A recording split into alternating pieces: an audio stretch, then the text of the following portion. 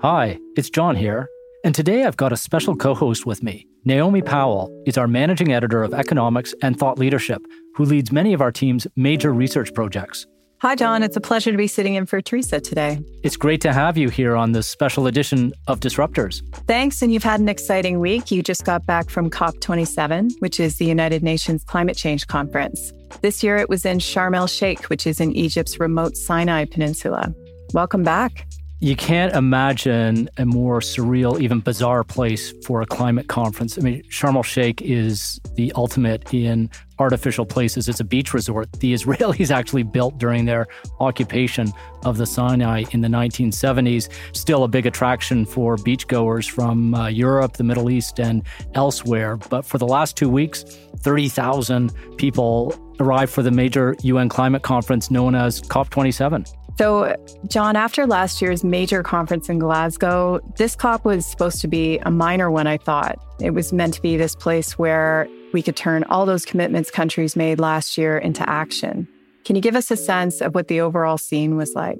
The COP cycle tends to put a lot of weight on the big conferences every 5 years, so like Paris and Glasgow, and people may remember Copenhagen. And then you have these smaller ones, although with 30,000 people, who's calling it small, that do a lot of the procedural work, which is actually really important to policies and collective action. That's a real need. This is 2022, and the world changed a lot, starting with Russia's invasion of Ukraine, record inflation, devastating droughts and floods around the world, and a looming energy crisis. I mean, this has all challenged a lot of assumptions about climate, about energy security, and about public policy. Fascinating to watch. And it's been fascinating over the last year to watch all of these plans that countries had kind of go off the rails as all these pressures sort of closed in.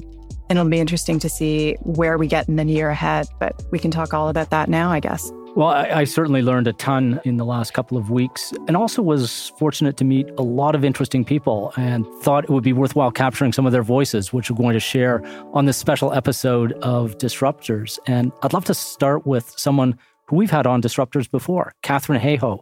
She is the chief scientist for the Nature Conservancy. What inspired me at COP was all the thousands of faces of people from all around the world who are all here because they care about the same thing, climate change, and they're doing everything they can to fix it. Love that optimism, but did everyone walk away with the same sense of accomplishment? Let's dig into the successes and the failures of COP27.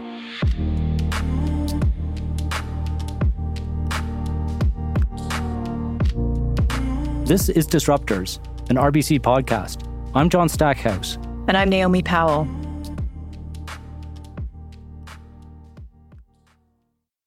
On this episode, John, you get to be the guest. You had a front row seat in Sharm el-Sheikh, so we're doing a special episode on Canada's place at the table in COP27. A lot to discuss, so let's jump right into it. Can you set the scene for us? What was it like? So the conference was built in an extended conference center that felt a lot like a military encampment. I felt like I was in the middle of the green zone in Baghdad at moments, wandering between buildings, having no sense of where the geography was outside the conference. And part of that was for security reasons. The Egyptians are very sensitive to security. And you may remember the horrific terrorist attacks on Sharm el-Sheikh in 2003, which is still present in the minds of many Egyptians. So one has to understand their need for that kind of security. But within the protected zone of the conference, it was a logistics challenge. On day one, the Egyptians and, of course, all the conference goers quickly discovered there wasn't enough food and water, which made a lot of people kind of cranky at the beginning of COP27. So, John, the Paris Agreement had a goal. It was to cap global temperature rise to 1.5 degrees Celsius. Is that still happening? Is that still alive? Or yeah, you may recall the great slogan of COP26 in Glasgow, and this was really pushed by Boris Johnson, the British Prime Minister at the time, which was keep 1.5 alive. And that's been really challenged by the energy crisis and other challenges, including inflation. No one likes to say this publicly, but it was striking how many conversations in the corridors with a range of delegates and observers focused on the challenges of 1.5 and the growing perception, perhaps reality, that 1.5 may not be alive.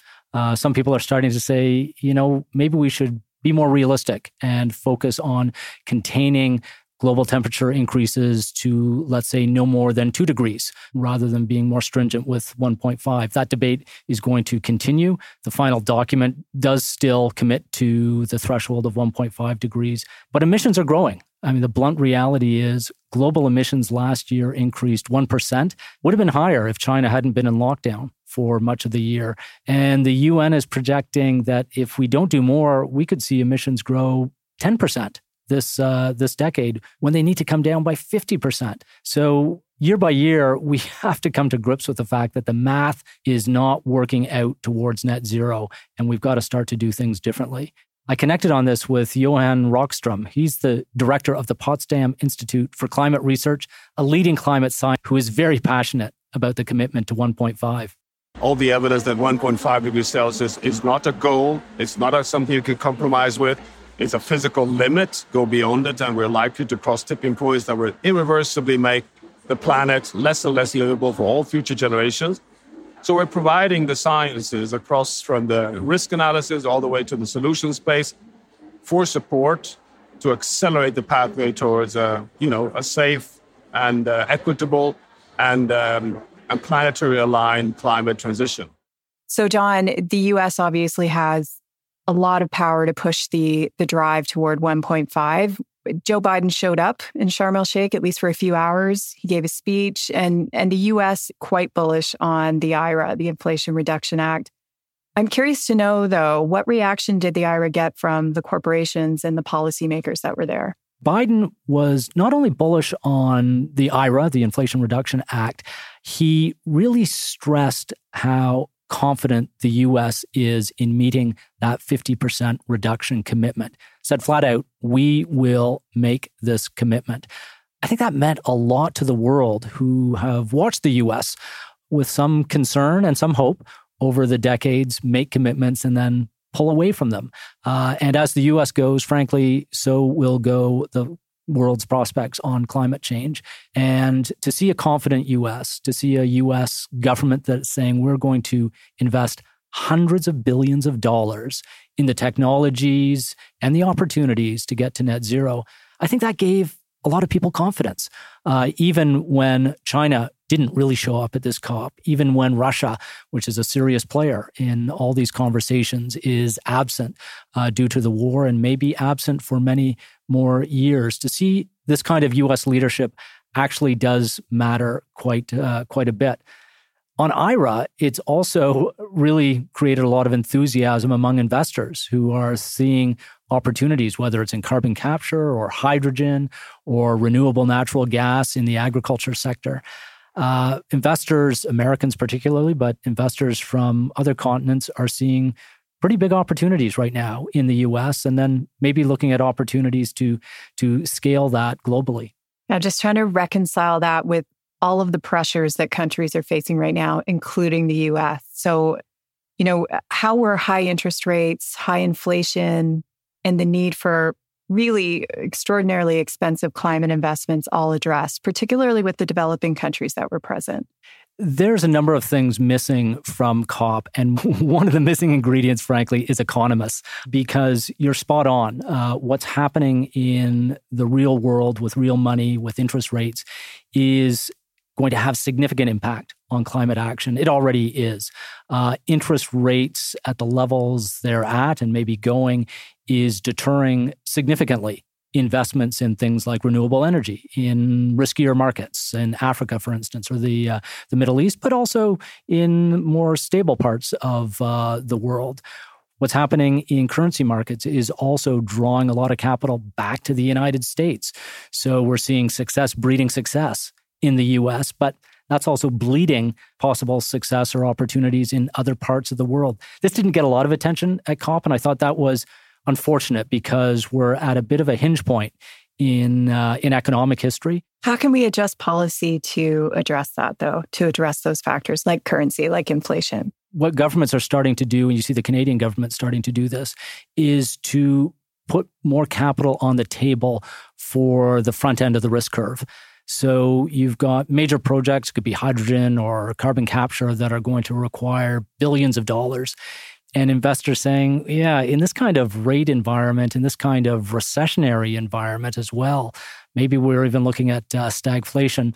I'm not sure I want to put $1 billion or $10 billion down on a project that may not have the same returns as we could have forecasted even 12 or 24 months ago. In that kind of environment, having governments step in and say, okay, we'll put the first $1 billion down, or we'll cover, let's say, the first series of losses, that gives enough comfort to investors to bring them off the sidelines, which is where a lot of capital is going, or to pull them back from less riskier opportunities, let's say in the US, where it's even more appealing with all this IRA money. This has become a much more competitive policy environment. That makes certain governments nervous, understandably so, but competition is what is presented to you. Often it's not what you get to create. So we may be in a reactive period of policy making when countries, Canada included, need to read and react what's going on in major economies, the US, which I keep citing, but also Western Europe and maybe to a degree East Asia. Yeah, it's going to be interesting to see the different courses Europe and the US take to this. In every conference, some issues get more buzz than others.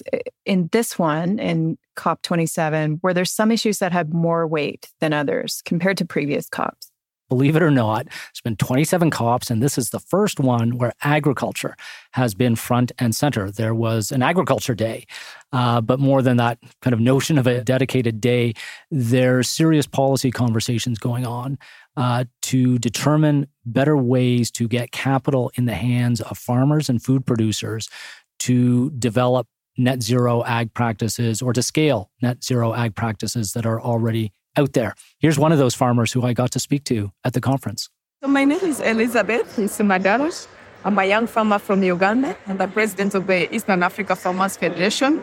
This is a regional network of farmers organizations in the 10 Eastern African countries.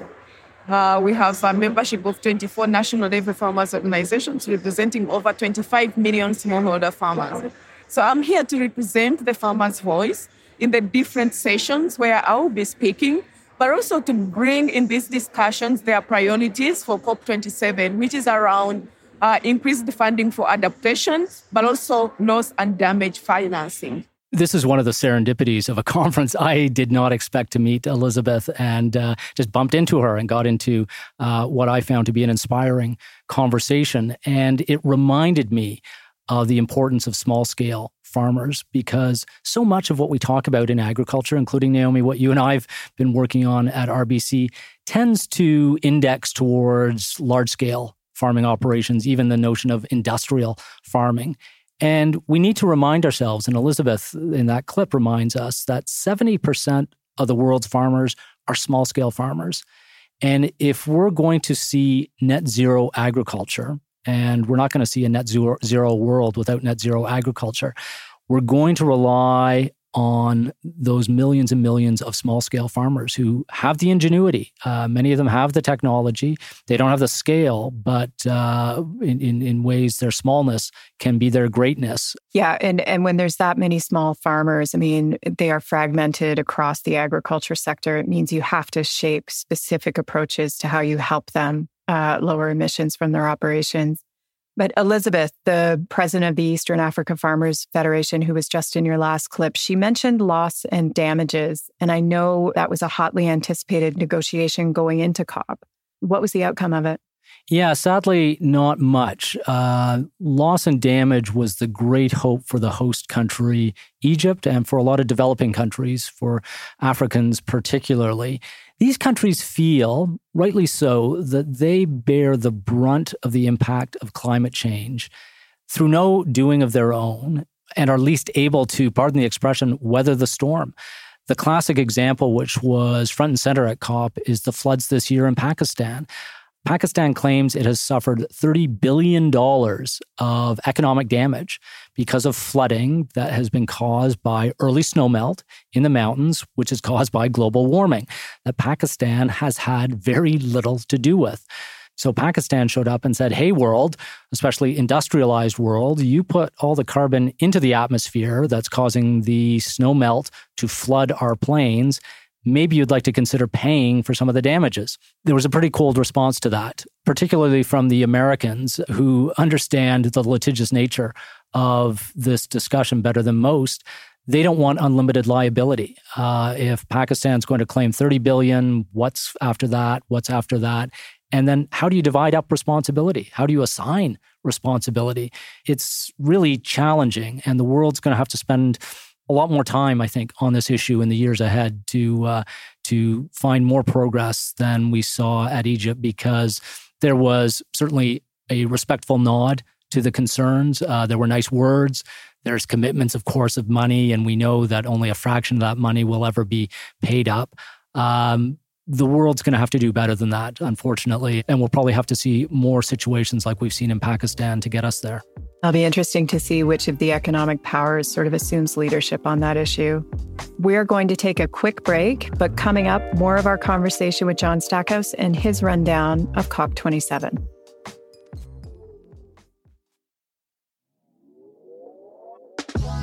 You're listening to Disruptors, an RBC podcast. I'm Trin Teresa Doe. If you're interested in all things climate and COP27, I'd like to tell you about the latest piece from RBC Economics and Thought Leadership called Reality Bites. This year's COP27 took on a whole new weight, with troubling events like Russia's invasion of Ukraine, devastating droughts and floods around the world, and a looming energy crisis as the backdrop. This truly was a wild year for the annual United Nations Climate Change Conference. Luckily, our own John Stackhouse was on the ground in Sharm el-Sheikh, Egypt, and has published his biggest takeaways. To read them, visit rbc.com/thoughtleadership.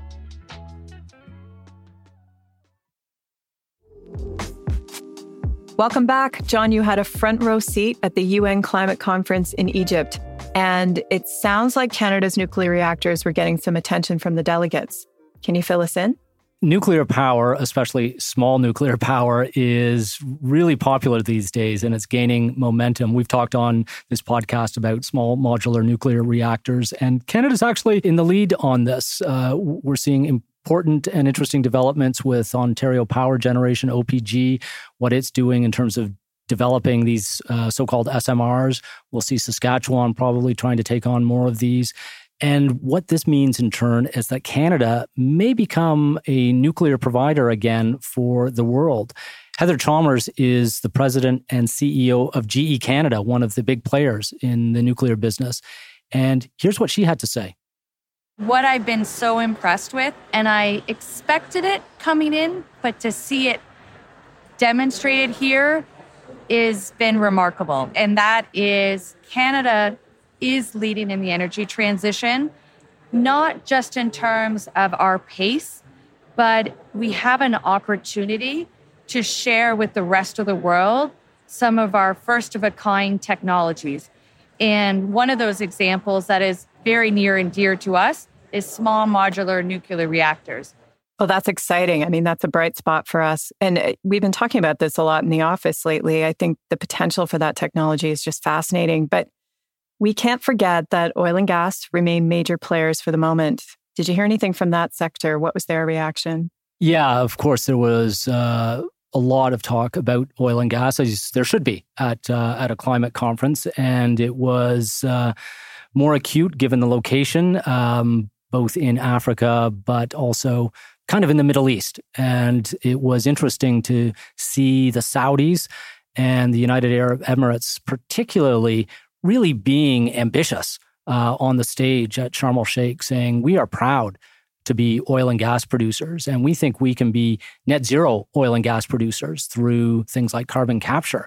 And we're going to spend billions of dollars on this to get it right. And we're going to continue to produce oil, whether you like it or not. They were pretty blunt about that. The Saudis said, we will be producing oil in the year 2100.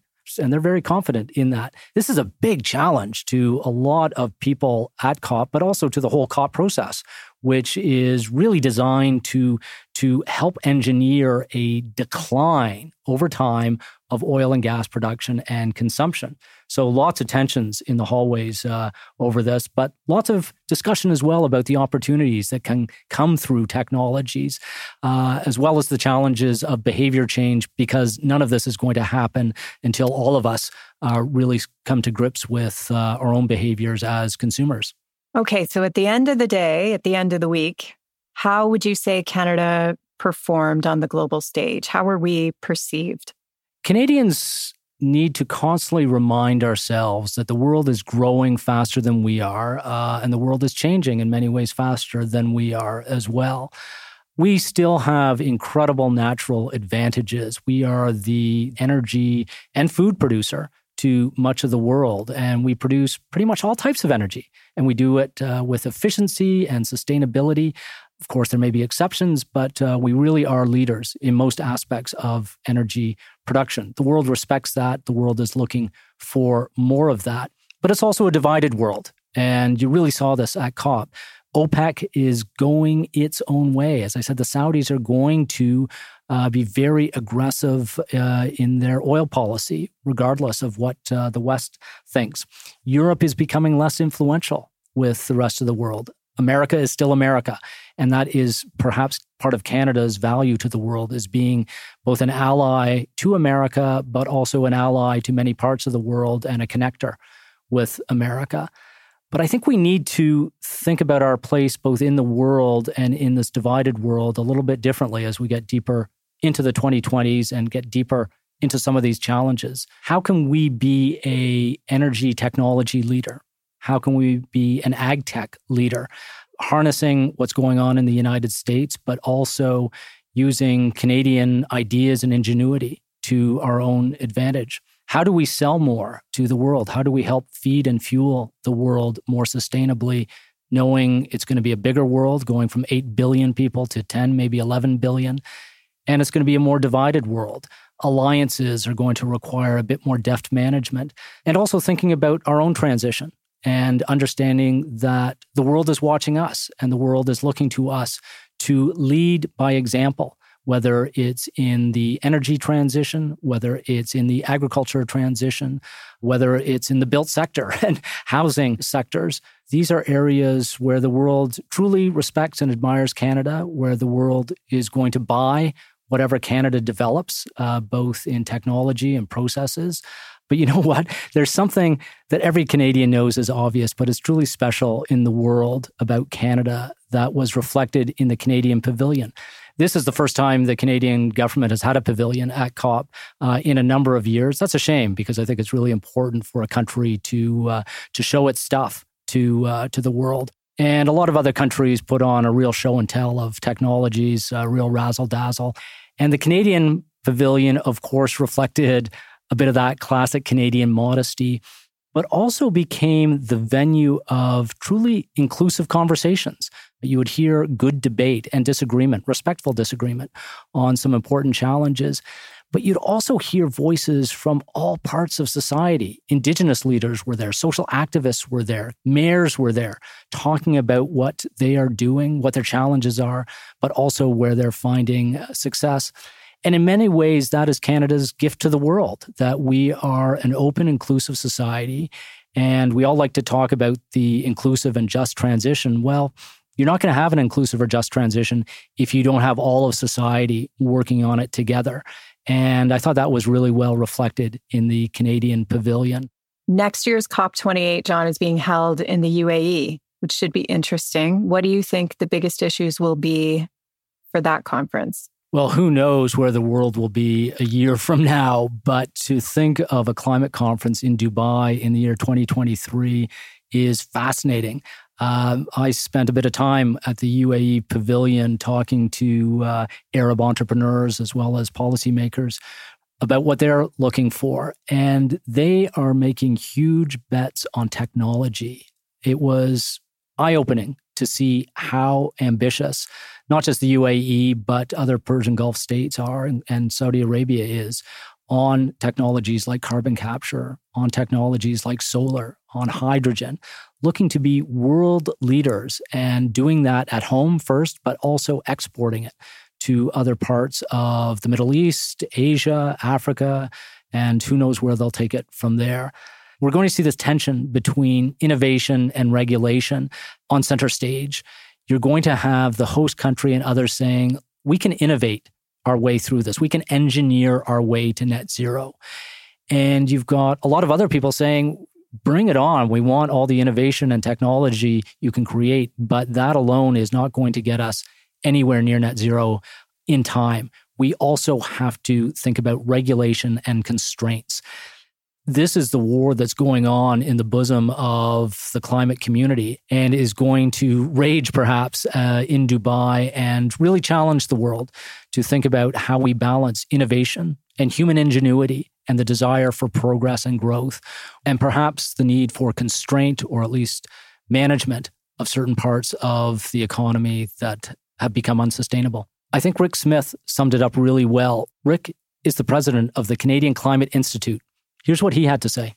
This COP was billed as the implementation COP, and obviously there's a lot of work to do in that regard, but there's been some really big announcements and some things happening in parallel to this meeting that are going to propel implementation. The announcement by the governments of Canada and the U.S. A few days ago was a good step forward, formalizing a very significant methane commitment.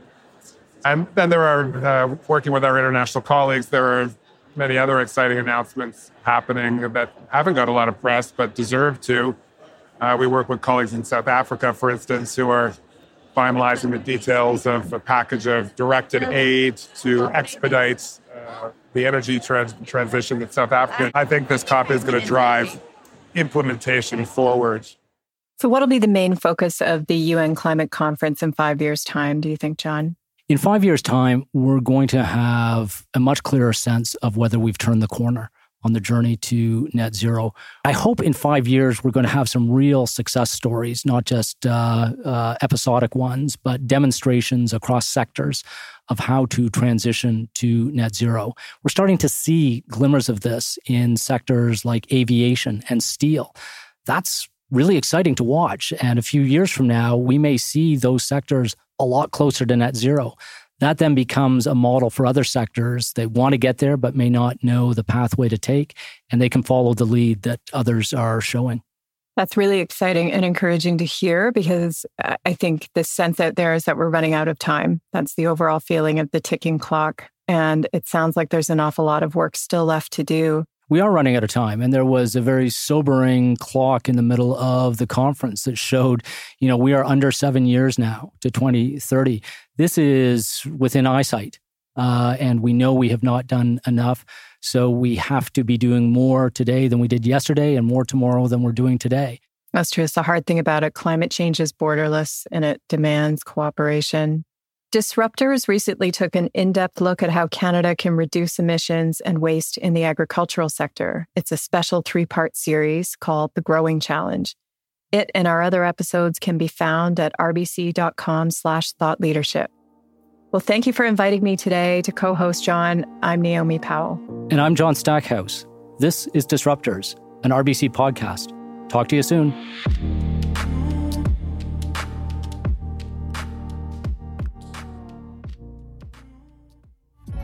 Disruptors, an RBC podcast, is created by the RBC Thought Leadership Group and does not constitute a recommendation for any organization, product, or service. It's produced and recorded by Jar Audio. For more Disruptors content, like or subscribe wherever you get your podcasts and visit rbc.com/disruptors.